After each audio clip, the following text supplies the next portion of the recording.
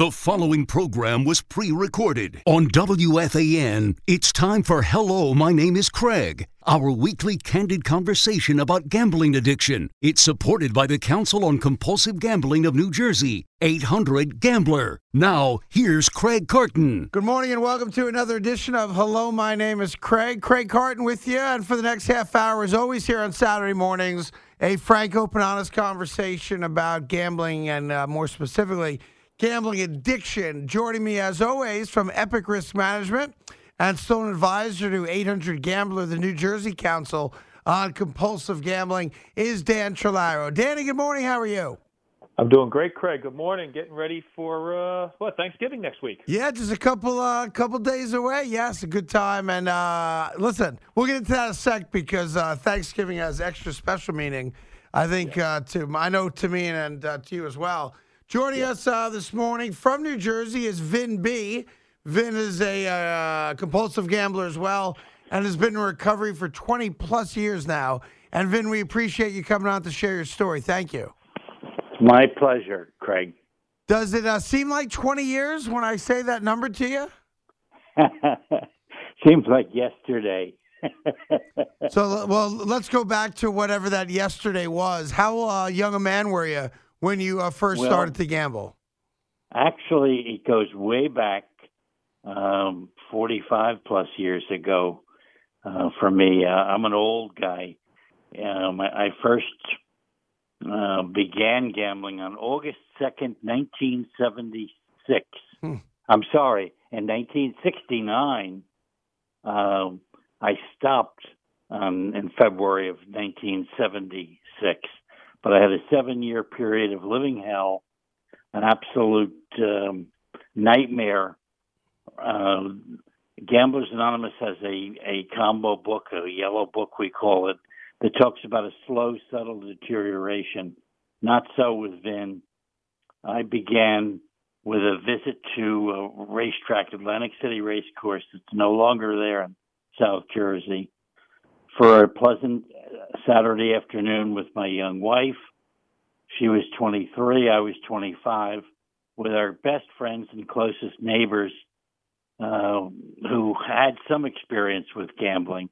This fellow, his father was a bookie in Newark, New Jersey for years, was forced out of Newark, and then moved down to the shore as a bookie in Belmar, New Jersey, and his son Tommy was my neighbor and best friend. So he knew a lot about gambling. We went for a pleasant day out.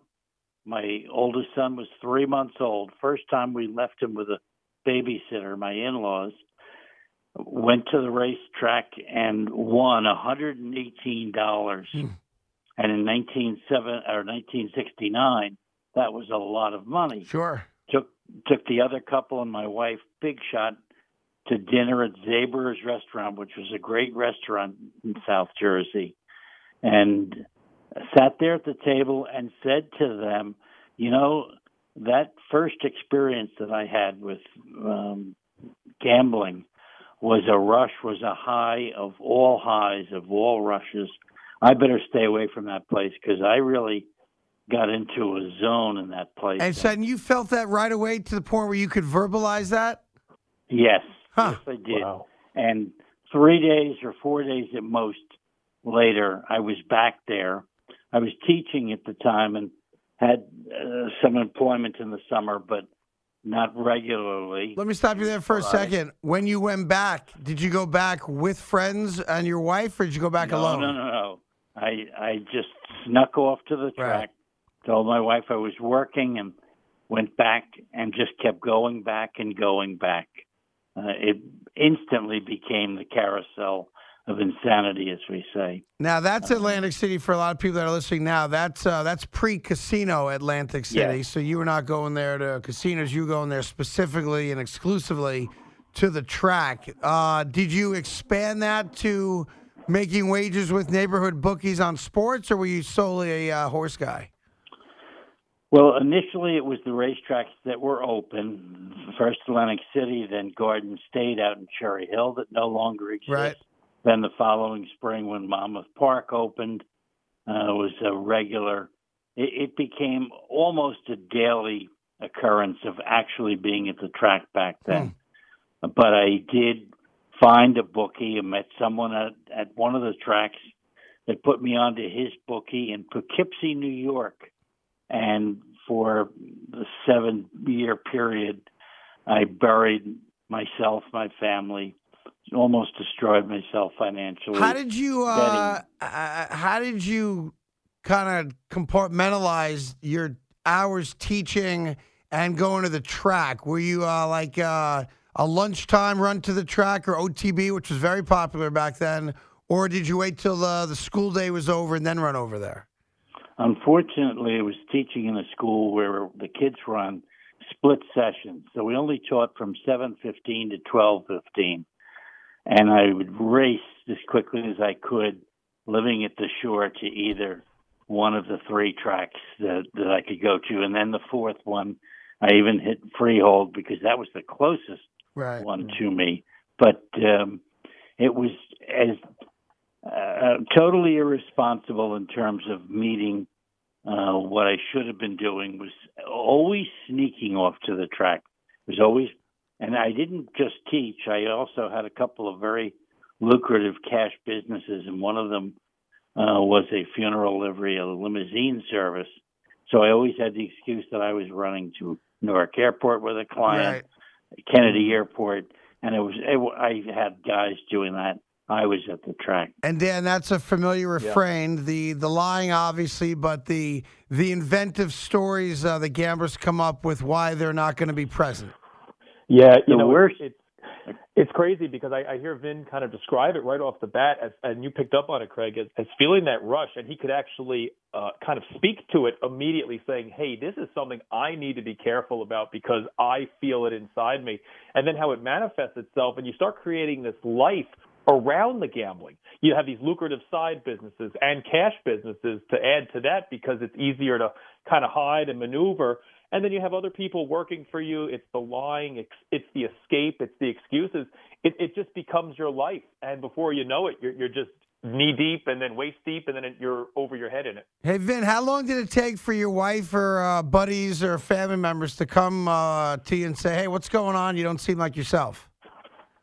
My wife, of course, was the one that was hurt the most, and she knew I was lying. And I think the most despicable thing that has ever been said about me, and I'm still to this day so ashamed of, and so much guilt feelings over. 2 very important people in my life, very, very good people, at various times over that 7-year period, said the same thing in social settings. If Vin's lips are moving, he's lying. Wow. And what Dan just alluded to, it's synonymous. My whole life was a lie because I was always hiding, always covering, always masking the horrendous behavior. So what for you became the low moment? What was your rock bottom that led you to finally, stop lying, stop going to the track, stop finding ways to go gamble? Did something happen? Was there an event in your life that brought you to your knees? Well, over time, throughout that period, I knew what I was doing was wrong. And after the 7 years, in January, it was January 25th. Well, let me stop you there, and I apologize for interrupting you. So this gambling run was a 7-year run. Yes. Like an almost daily, totally encompassing your life for 7 full years. Every day, the action was the top priority. I hated to go to sleep at night because I couldn't be in action. My head couldn't race. I was just manicky all of the time, and yet maintaining some semblance of a reasonable life, running 2 businesses, teaching, and nice guy. People had no idea for the most part. Okay, so go ahead. Now I'll let you get to your story of when you hit that rock bottom. Well, it wasn't a rock bottom per se. It really was being so exhausted from the insanity of it all, I was ready when my wife took the bull by the horns. She contacted Gamblers Anonymous in New Jersey. It wasn't a website back in those days in '76. She called the hotline, and they sent to me in a plain brown envelope the Gamblers Anonymous combo book, some newspaper articles about people that got in trouble with gambling. I opened the envelope, read it all carefully, and tore it up into tiny pieces and buried it in the garbage.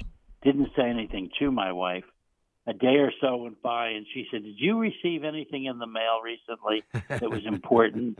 And I said, "Well, I knew that you sent me that." Well,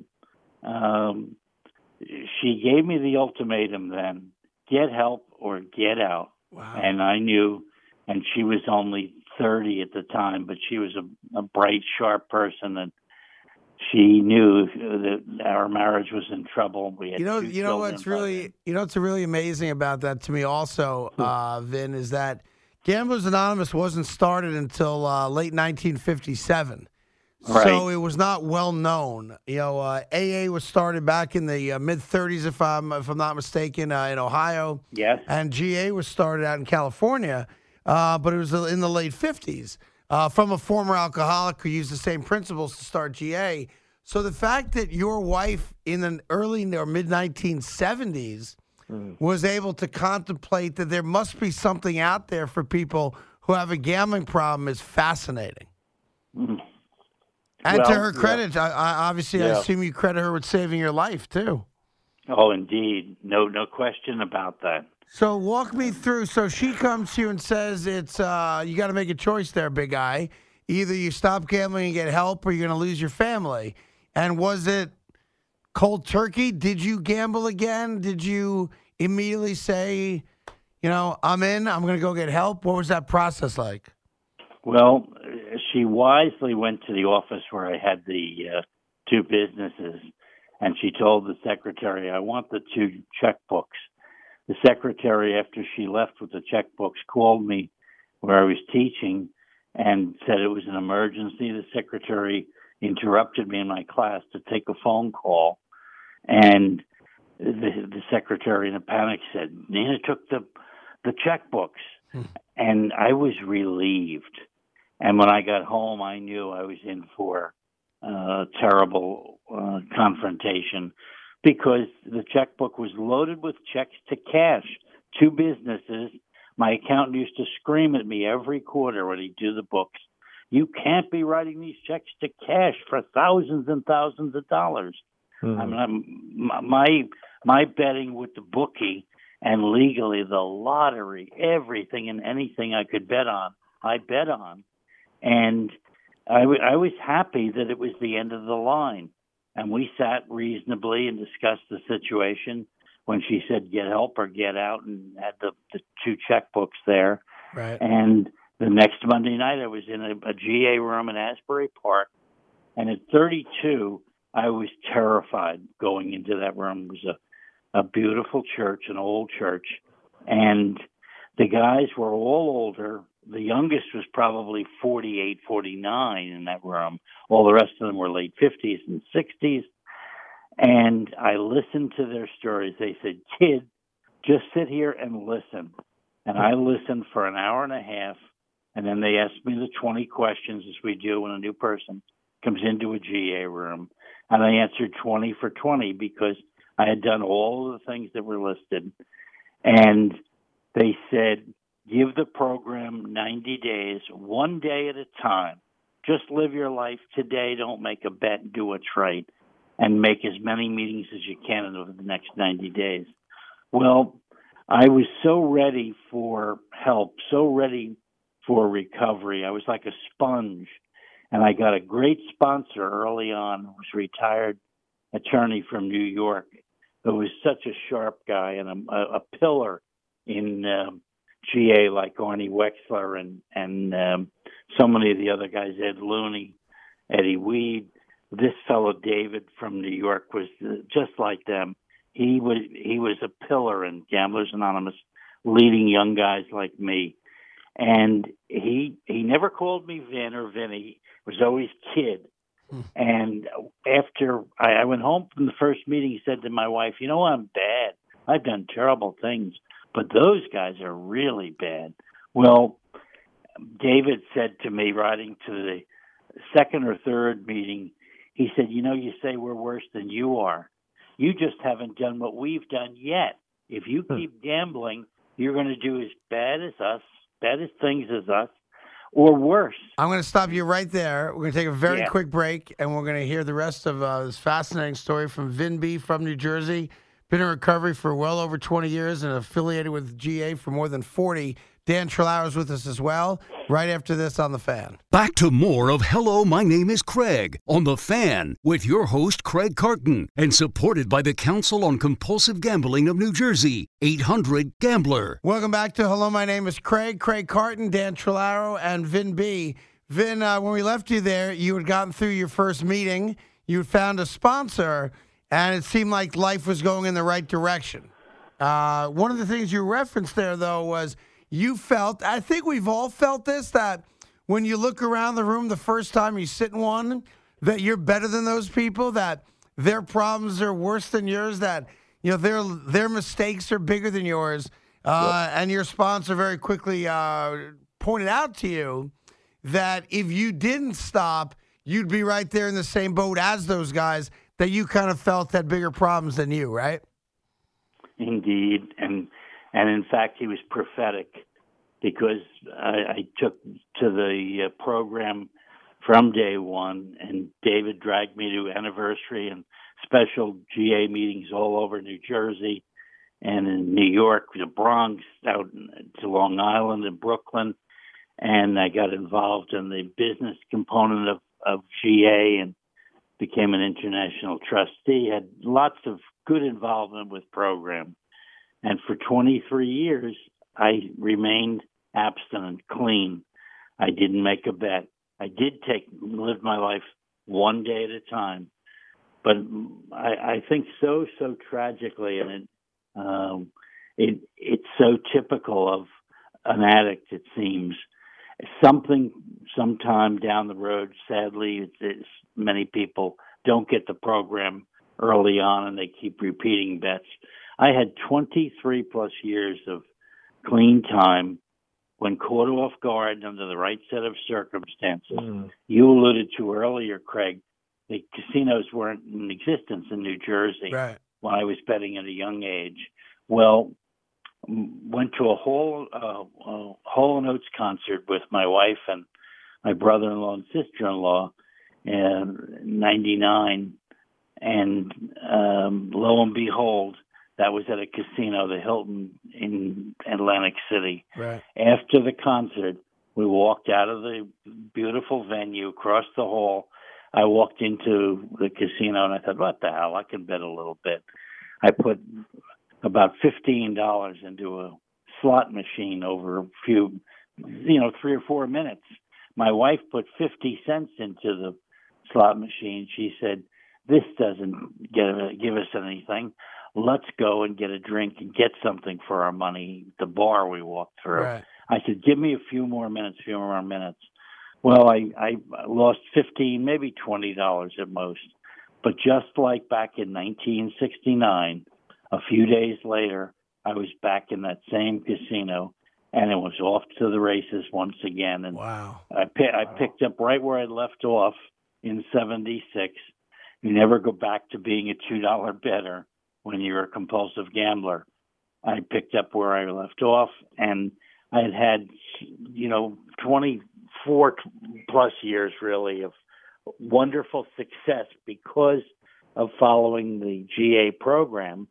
I got a master's in a year and a half, was hired as a high school administrator. The first interview I went on after graduate school, and had a tremendous career. I'm not saying that braggingly, but sure. I was at a great career in education as a high school principal, was living the good life. And in one quick moment, one stupid period of 10 minutes, was sucked right back into the obsession, the compulsion. And how long did you gamble for the second time around? About 9 months. And in that time frame, remember what I said earlier about I hadn't done what the other guys had done yet. Right. They had talked about, and I grew up in Union City, where some of these guys were from, and they had stuck up liquor stores, the A&P across the street from where I grew up. These guys, had done horrible things. Well, guess what? Vin had retired from education, was working for an insurance company, and I stole from clients because I went right back and I was betting thousands every day. Did you get caught stealing, or did you just turn yourself in? I was the dumbest thief on the face of the earth. It didn't take the insurance company long to figure out what I was doing, diverting funds that clients had given me, and very quickly was arrested. And the indignities that it brought on my family, the shame I still have because of doing such stupid things. Thank God I had a good attorney, and there was a very, very understanding judge that I went before. He was familiar with addiction, familiar with problem gambling, and he allowed me, because I didn't have any criminal record, to go into pretrial intervention instead of serving time. And the probation department there that I faced, the person in charge wanted to throw the book at me. I had been arrested by investigators from the Attorney General's office, the state of New Jersey. They wanted to hang me.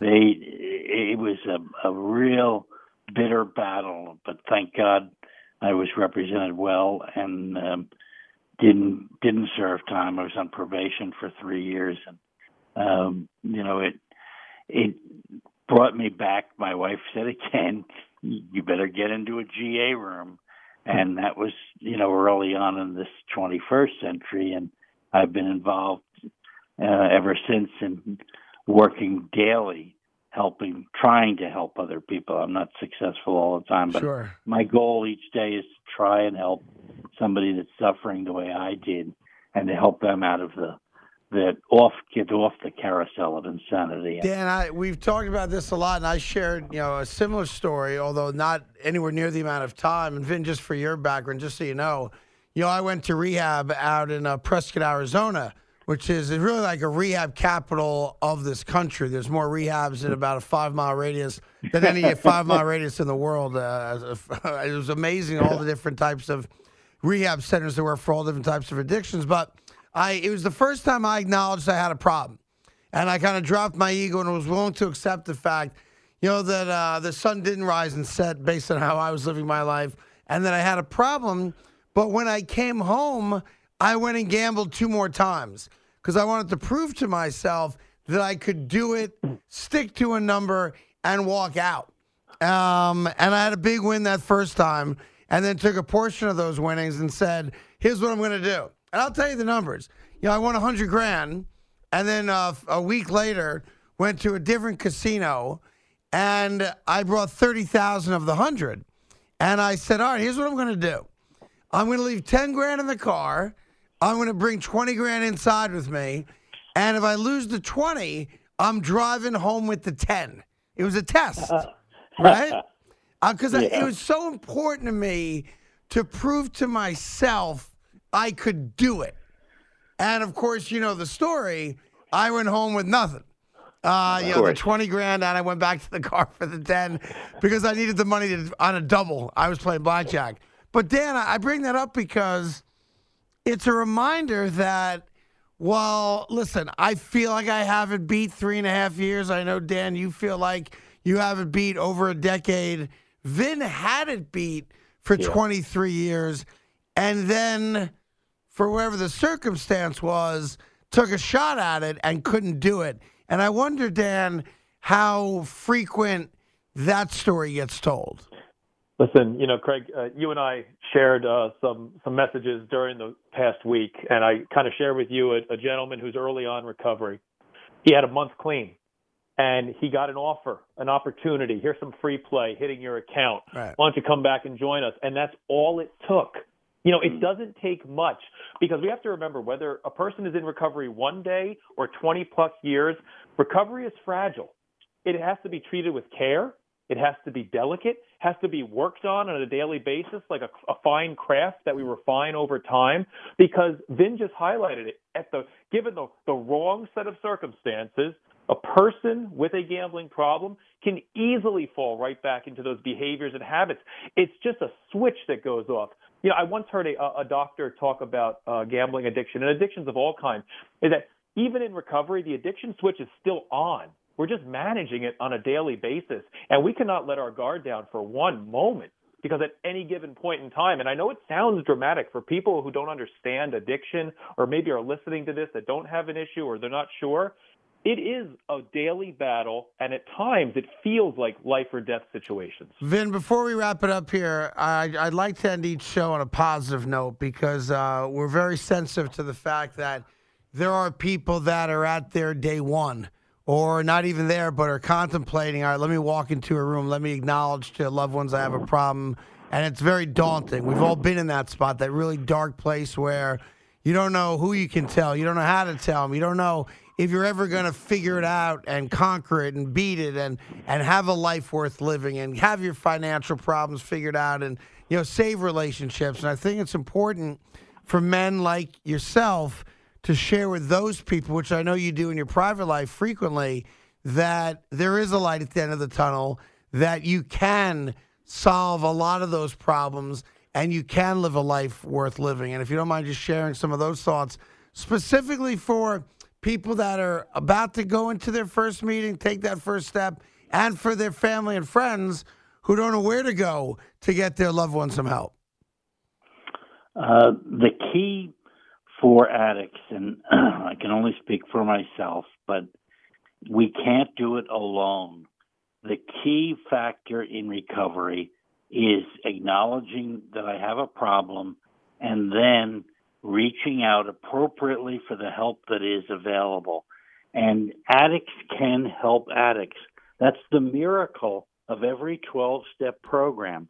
Every doctor and counselor that is worth anything will tell an addict, you need a 12-step program, whether it's AA, NA, or GA in case of these three ugly addictions. That's the thing that works, reaching out and depending upon fellow addicts to help you through, because you can't do it alone. I work now, as Dan did, for the Council on Compulsive Gambling of New Jersey. I answer the 800 helpline. I speak at schools and service clubs every week. And the message is always the same to those that are out there suffering. When you need help, get it, because it's there for you. And the only way you can recover is to reach out to others, because we all stop time and time again. Every time I went down the escalator at Monmouth Park from the clubhouse, losing day after day after day, I would say to myself, I'm never coming back here again. Right. This is it. Before I hit the parkway to head south to Ocean County, I was planning, where am I going to get, connive, steal, beg, borrow, or whatever to get the money to be there for the double the next day. We can't do it on our own. You need help, and the help is there.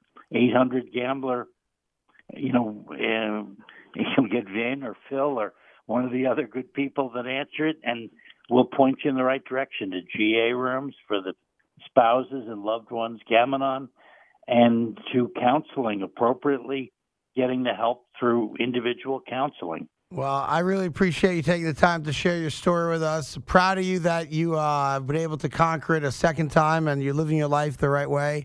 And if I can ever return the favor, you can count on me to be a part of the solution down the line as well. We really appreciate you coming on, Vin. Thank you. It's my pleasure. Thank you, Vin. Thanks, Dan. I appreciate Always. it. All right, have a great rest of your weekend, Vin. Thank you. You too. Bye-bye. All right, before we wrap it up here for the weekend, a couple things, Dan. Number one, I love hearing older guys speak to it. They're the backbone of recovery, in my opinion, at least, because of their life experiences. And it also proves yet again, male, woman, age, color, creed, religion, it's the same for all of us. It's the same fight for all of us. And that fight can be won. And I really hope that that's the message that comes out of a show like this. And I know you do too. Yeah, that's the important thing, is just hearing that hope. I mean, Vin had it for over 20 years, and it's a reminder how new forms of gambling as they emerge, right? Because casino wasn't around when he first started. And then all of a sudden, he's 20-plus years in recovery, and this new form of gambling pops up, and that's the trigger for him to return to use. And it reminds me, fast forward to today, Craig, where we're seeing new forms of gambling popping up all the time. So people who are in recovery are not just managing their recovery on a daily basis, but now they're also dealing with the marketing, the commercials, all the new forms of things that are popping up. Now more than ever, we need to make sure people are connected with services and resources so that people can stay strong in their recovery. Yeah, I wish I could tell you the fact that if an online casino or a gambling house offered me, $1,000 free play, that I'd say no to it, but I just don't know that I would. As much as I feel like I got it and I'm good, and it's been 3.5 years coming up in a couple weeks, I don't know that I would. Jeez. 11 and a half years in recovery, Craig, and I'm right there with you, man, because I would like to think that, oh, no, it's easy. It's an easy no. I'll tell you what, it's never an easy no. It just isn't, because there's going to be a certain price that could be offered where you'd say, well, and all of a sudden we start playing those mind tricks and we start justifying. I think we both agree, though, that the clear answer should always be no for us, right? Yeah. People who don't have a healthy relationship. But it's a lot easier to sit now saying, yeah, I'd probably say no, versus when it's right in front of you. Yeah. And that's where the rubber meets the road. That's the test. And that's why we do this. And that's why we work on ourselves on a daily basis to try to make those situations a little easier to say no to as life emerges. Well, look, we won't have you on until after the holiday. So best to you and your family and your kids and your girlfriend. And I hope everything's well, and I hope that you guys are able to enjoy a great Thanksgiving. I might see you Thanksgiving morning for a little touch football. This is possible. Which would be great. Always good seeing you, and always appreciate your time. Enjoy the holiday with your family. And if I don't see you Thanksgiving morning, we'll see you the Saturday after for sure. That sounds great. Happy Thanksgiving to you and your family. It definitely is something that we definitely reflect on as people in recovery, on things that we're thankful for, and on a daily basis, definitely thankful for recovery, for the opportunity to do this show with you, and for all the countless number of people who listen and have called in looking for help. No doubt. That's Dan Trillaro, Epic Risk Management, and a reminder, of course, that our sponsor here, 1-800-GAMBLER, the New Jersey Council on Compulsive Gambling, and appreciate all the hard work that those men and women do 24/7, 365. Evan Roberts coming up now, and then Evan and I are back Monday at 2 o'clock. Thank you for listening to Hello, My Name is Craig. We'll see you Monday at 2 right here on The Fan.